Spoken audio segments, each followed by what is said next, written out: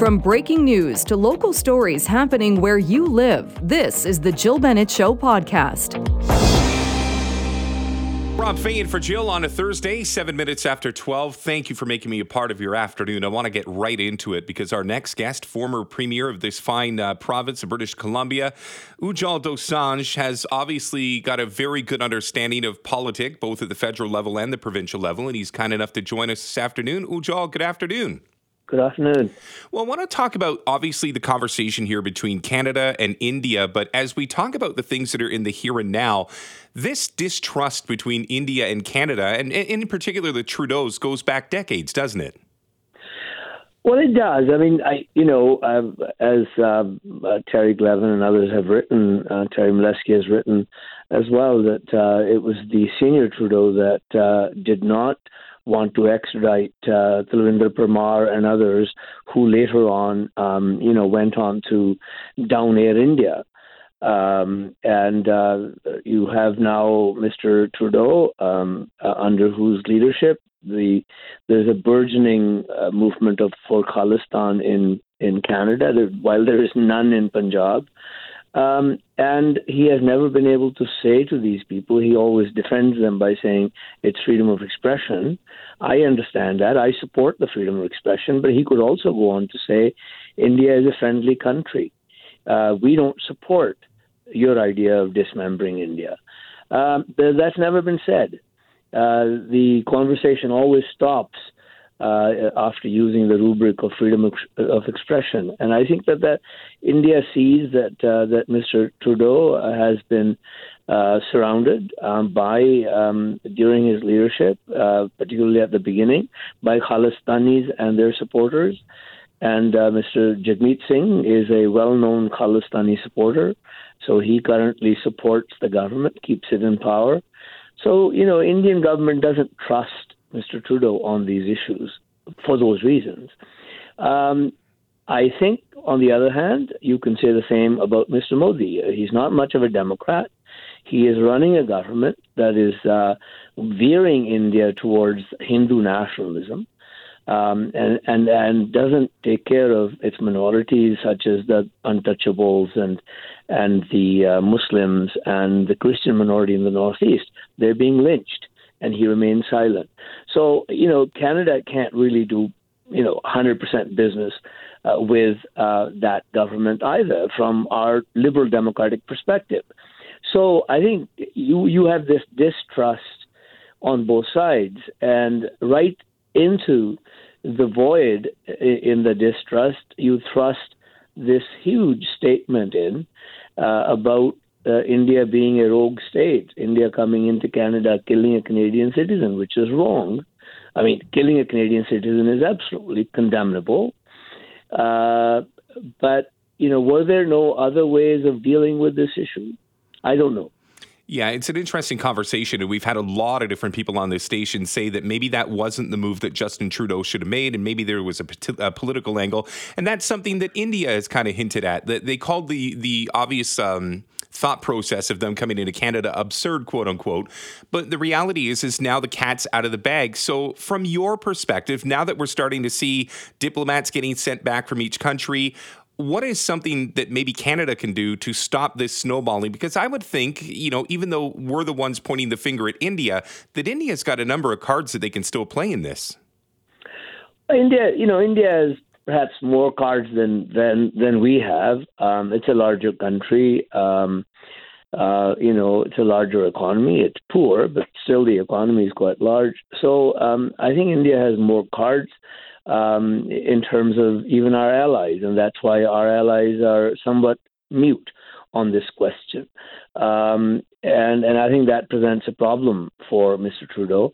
But because there is this distrust that exists between the governments for reasons that I've stated, it seems to me that for our relationship to improve anytime soon, one perhaps would have to look beyond the current regimes in both countries, and that's a long way off. I don't think countries can wait that long. The other problem is that the meat in the sandwich are us, people, Indo-Canadians of all backgrounds who are immigrants or second, third generation people here who want to go back to India for personal reasons or business reasons, and now they have an added inconvenience of not being able to get visas. So, Mr. Trudeau, if he had the evidence, and I have to trust him, he's my prime minister, if he had the evidence, he may have chosen a different route, could have chosen a different route of dealing with it, not to forgive or forget that India may have killed this man, but to deal with it in a way that is perhaps more statesmanlike.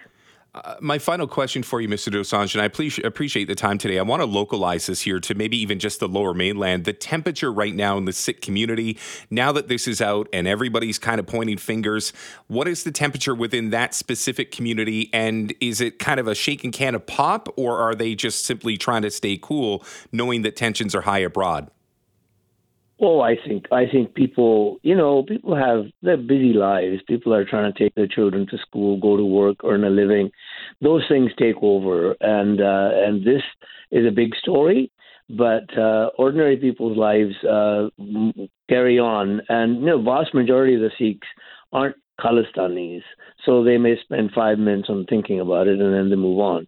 There is that significant minority that's now Khalistani and has a campaign going. I think for them, this adds fuel, in a sense, to their movement, at least temporarily. It's a great conversation to have, and your perspective very important to that conversation. I thank you for your time today. Let's do this again. Thank you. Well, we see the rising cost of living here in Vancouver and across the province and across the country. And you know what? Every once in a while, we have to have a tough conversation with our partners or maybe even just ourselves saying, you know what? I have to take on a second job. But there's no shame in doing it. I mean, I know a lot of people close to me that, they do Uber or they do skip the dishes or they do something where they still control their hours. But at the same time, every once in a while, they'll jump in their car at 7 o'clock in the evening, turn on the I'm available for 3 or 4 hours, make a couple of bucks, and then head home for the night. But there are a number of challenges that go into that. And I think we can all speak to this. But I mean, the realities is there's much more than just relationships. I mean, you got to think of childcare costs. For example, if you have young kids, that could be up to an extra $1,000 a month. And if you're only adding $650 to your budget, it might not be worth the time in the experience. Investopedia had a wonderful article written by Angie Moore that just came out the other day. Actually, it was bright and early this morning, that was talking about why you maybe should not get a second job. And it's funny because so many of us just assume, well, you know what, my debts are more than my credits, so I got to find a way to get up even Steven. Nobody thinks to cut back on the debts. They just think of how they can make more money so that they can get to being able to break even on that one. So it was a really interesting study, and included in the childcare and the transportation was also opportunity costs. The opportunity cost of working a second job. Now the question is, what do you have to give up to make it work? I mean, what would have been the difference had you chosen the next best option? For example, and this is, again, from the report, which I thought was a really great breakdown of this. You decide to take a second job for, $15, $16 an hour, and it's for a total of 8 hours per week. Well, the job starting time is only an hour after you get off work from your main job. So you got to rush home, you got to put something on, you got to throw something together for dinner, and then you got to rush off to your new job. You no longer have time to make the dinner from scratch. I know these are things I never even thought of, but think about this. Now you're eating out, or you got to purchase those frozen meals that you can just huck in the old microwave. That can actually increase your grocery budget and become one of the opportunity costs of working a second job. Now, that is logistical. But if we do circle back on the relationships, now I'm just about to turn 50 in January. Oh, gosh, isn't that something? But anyways, and yes, I do dye my hair if people really want to know. The gray stuff on the side comes back really fast. I look like a cast off from Fantastic Four. But in any event, I think to myself, you know what? At least my kids have grown up. They've moved out of the house. It's my wife and I and my dog Patches, the greatest dog in the world. And we can find ways. And, we're very lucky that my second job is usually more for hobby than it is because of necessity. But Lucas, who's on the other side of the glass today, is a younger guy in his 20s, still looking at life from a completely different perspective, and you have a second job. Yeah, I do. What is? Just give me the industry. Well, I work in sports, so I'm the media coordinator for the Surrey Eagles of the BCHL, and if you don't know, that is a junior hockey club here in South Surrey, and it's more out of hobby as well, not necessarily necessity, because I'm fortunate enough to still live in my house with my family. I pay rent, but it's not the level of rent that you would see across the Lower Mainland, and so I'm fortunate in that position, but everything that you just talked about in this Investopedia article, I feel so hard already, and I know that a lot of other people my age do as well. So, for example, you got a second job. Does that mean you see your friends less? If you've got a significant other, does that cut into the time as well? I mean, there's obviously social aspects to this, which all of a sudden become a challenge. Yeah, no, 100%. And I do have a relationship, and I do have friends that I don't see. The friends I don't see as often, but that is also because all of us are sort of finding our way in life. So it's kind of a little bit more understandable. With the relationship thing, it is difficult because we are still within our first year. We're still, in that honeymoon phase, if you want to call it that. Mm-hmm. And so having that sort of aspect taken away because I'm so focused on work, and she is as well, it is definitely something that I'm trying to work through, and a lot of other young people are trying to work through. And the thing is, you don't really consider how much this stuff would impact you balancing both work and personal life, when you're in school, things like that, until you get into the working industry and you're in your early 20s and you're already making these hard decisions. Mm-hmm. and really, it's really impacted my mental health at times for sure. And I know a lot of others as well. That's not even including, the potential of what your future holds. I'm 23 years old and I'm already considering, where am I going to live with my girlfriend in 5 years, 6 years? We already would like to move out together at some point. And it's like, we're thinking about, should we go somewhere else? Should we go to Alberta? I have friends from college that went to Calgary, found a place nearby downtown Calgary, $1,600 a month, a 1-bedroom apartment, great place. And they're already kind of comfortable there. And it's like, I'm 23 years old. Why am I thinking about such a big decision already? But that is just the circumstances that a lot of young people are in. Yeah, it's interesting. You worked in PR, work in PR. I did PR for 16 years with the Vancouver Canadians over 2 stints. And, the one thing that I didn't have the luxury, because, communications is such an all-in job, it's almost a 24/7 job, is I think to the times where I had to actually incorporate my family into my career. Like, for example, I'll never forget this, and I was very lucky that I worked for Jake Kerr, Jeff Mooney, and Andy Dunn, because those three were very big and saying there was no stigma of bringing your daughter to work, or there was no stigma of your son showing up and, shagging fly balls in the outfield. But there were days, and this is a true story, where I would broadcast the top of the 4th inning, and my daughter would be sitting on a smaller chair beside me at Nat Bailey Stadium. And I'd say, okay, we'll be back after this with the next inning. And I would change her diaper on my broadcast table during the game. True story. Wow. Well, because you have to essentially make sure that you're available to these guys, and your job takes over. I mean, my daughter, who's now graduated, she's moved out. I think of all of the experiences of my life, a lot of them were at Nat Bailey Stadium, or they were on the road. Like, she traveled with me when I went to Hillsborough or Salem Kaiser or to Boise. I mean, she's got her whole childhood that is kind of blended in with my career. And I'm very fortunate that those experiences probably galvanized us and made us stronger as a father and a daughter. But there's so many families out there right now that time comes with an employer that maybe, or a job that doesn't allow you to bring your family in. So I only tell you that story, not to say, oh my God, I used to change diapers on the table at Nat Bailey Stadium, but more so just what's more important to you? And I think this is something that younger families like yourself, Lucas, and in a couple of years, maybe I'll have to make this decision as well, is what's more important to you? That second job that helps elevate you, maybe get you that next tax bracket, or is it spending time with your loved one? Doesn't always have to be a kid, can be a dog, could be a girlfriend or a boyfriend or a partner of any sort. And what's more important to you? Because like I said, I think this is the challenge that a lot of us face is, oh my God, I see all the bills. I need another job so that I can cover all those bills. But what if you looked at it the other way and said, cool, I'm just not going to drive that type of car, or I'm going to do something else that brings it down so that your life matches your single job income. And now I can actually spend time with my family, because I'll tell you this, man, and it was a couple of weeks ago, I was in the hospital. It was a really bad to-do. Like, for those who don't know, I was in a hospital. I had sepsis. My blood was infected, and it was really bad. Like, it was really bad. And I just remember in that moment, there was my mom, there was my wife, there was my son. My daughter couldn't get there in time, and they were all in the ER watching me. And then they had to be shooed out of the room because the doctors and nurses had to get to work, because it was happening pretty fast. And I thought to myself, and I thought about that right in that moment. My job isn't here. My Twitter's not here. None of those things that I value and put so much time and effort to are around this bed right now. It's my family. It's the people that I've grown up and loved with. So I sit back and I'm like, man, I read these reports and I see all the pressures right now that everybody's facing, both young and old. And I say to myself, well, what's important at the end of the day?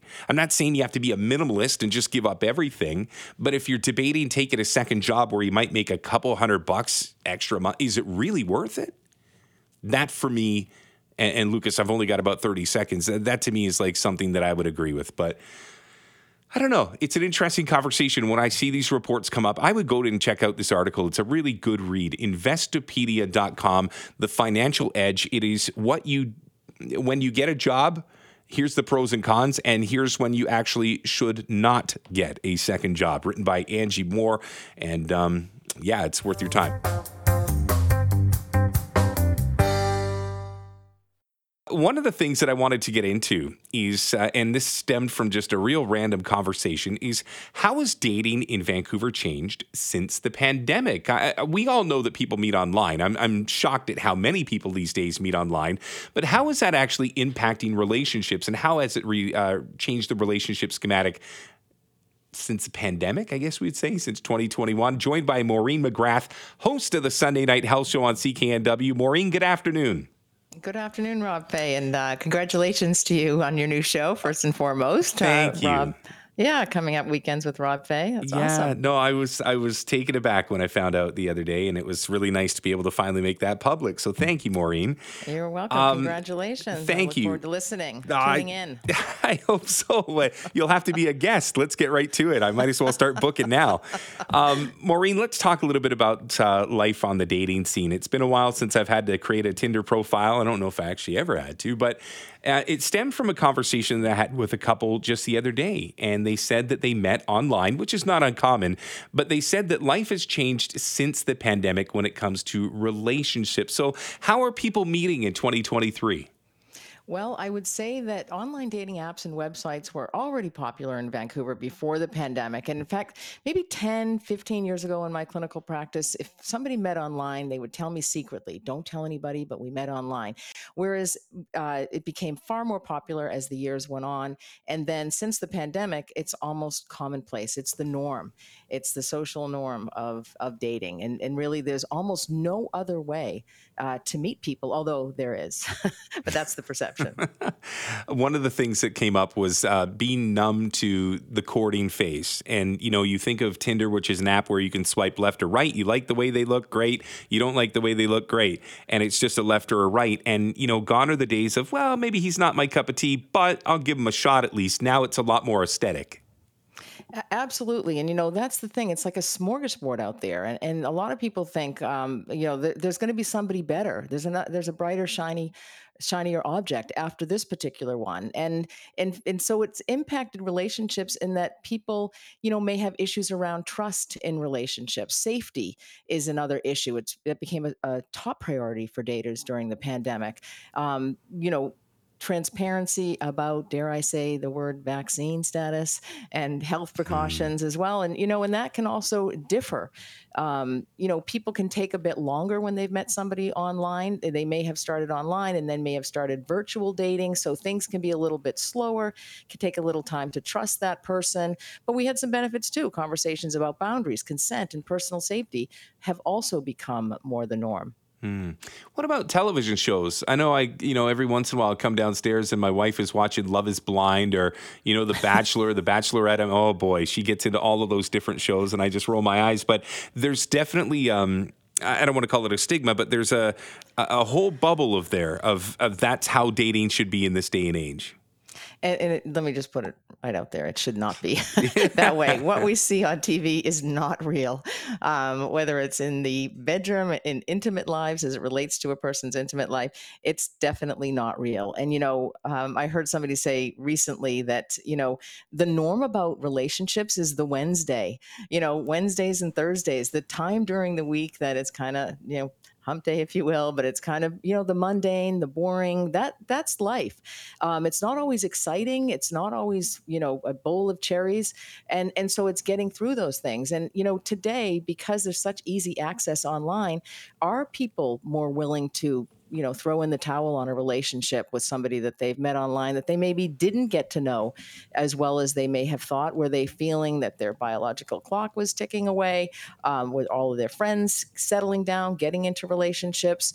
That's the impact that I think there might be something better out there for me, and I don't have to put up with this. But that's actually how you gain resilience and you gain strength in your relationship and you bond that much better.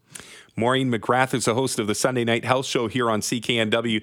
Maureen, times are tough. I mean, let's just call it what it is. Should the way that a bill is paid change? I mean, I remember when I went on a first date, it was just assumed that the guy paid. But in 2023, has that element changed?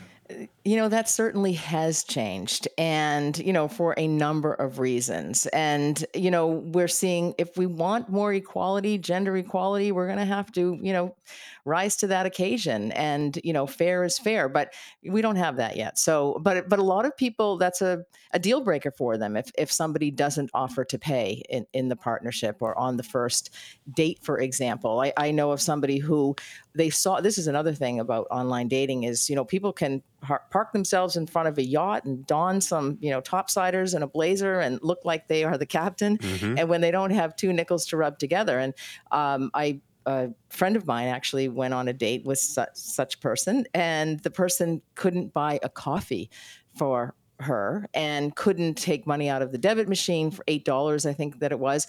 And so I actually helped her investigate. She said, he seemed so nice and all of these things. And she said, there was one person who put a comment online. And then when I did a little investigation, because I do this for patients in my clinical practice quite often, I said, no, there's actually 47 women here who've said the exact same thing. They've had the same experience. So it's easier to find out about people. But getting back to your question, I think it's a conversation. And I think the pandemic allowed us to do that, to have more open, intimate conversations and about what, is good for me, or what would make me feel comfortable, what would make you feel comfortable, and to be able to express that, I think, is important. All right, Maureen, final question for you. I think they call it catfishing, or at least that's what the kids call it. Oh. Putting up a picture that isn't quite what you look like. Is that in 2023, is that still a sin?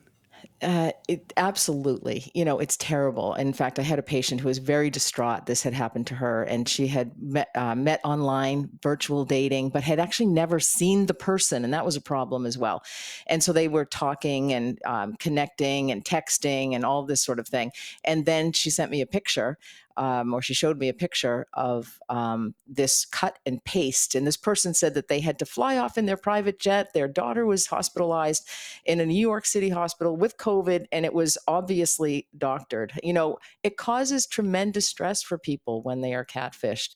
It's, they feel betrayed, and then it also impacts their trust. And they'll end up having trust issues in a relationship. How can you trust again online when that's what you have encountered? Yeah. If it isn't Brad Pitt, don't try to put a picture that makes you look like Brad Pitt. I think that's fair to say. Maureen, Absolutely. Thank you. What an absolute pleasure to talk with you again. Thank you for the kind words at the top of the segment, but more than anything, let's do this again. For sure, Rob. Thank you so much. Thank you very much. Thanks for listening to the Jill Bennett Show podcast. Can't wait for the latest episode to drop? Tune in to the Jill Bennett Show live from noon till 3 on 980 CKNW. Have a question or comment? Send me an email, jill@cknw.com. Thanks again for listening.